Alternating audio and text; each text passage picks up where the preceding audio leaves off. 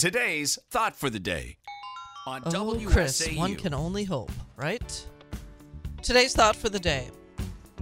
You are either honest or dishonest. There can be no compromise between the two. Officials who deal with fraud and theft say they are often amazed at the small amounts of money some people will steal. Some people will sell their integrity for a pittance.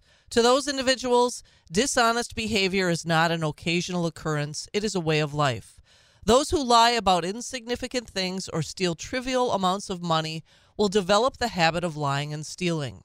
As you look back on your own behavior, can you do so with pride in the knowledge that you have always been honest? If you cannot, perhaps it is time to think about the times when you chose dishonest behavior. Why did you do it? Was it worth it?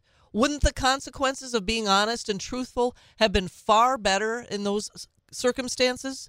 Learn from your mistakes and vow that from this day forward, you will always be honest. Next up is the 8 o'clock news, followed by the Meg Ellison Show. My guests this morning include it's Matt Kittle Day every Tuesday, and then Minnesota teacher Carl Williams. We will be talking about he is leaving the profession of teaching in Minnesota because of the new standards in my home state. How tragic. And then attorney Corey Brewer will be joining me to talk about school choice and a Wisconsin Institute for Law and Liberty winning.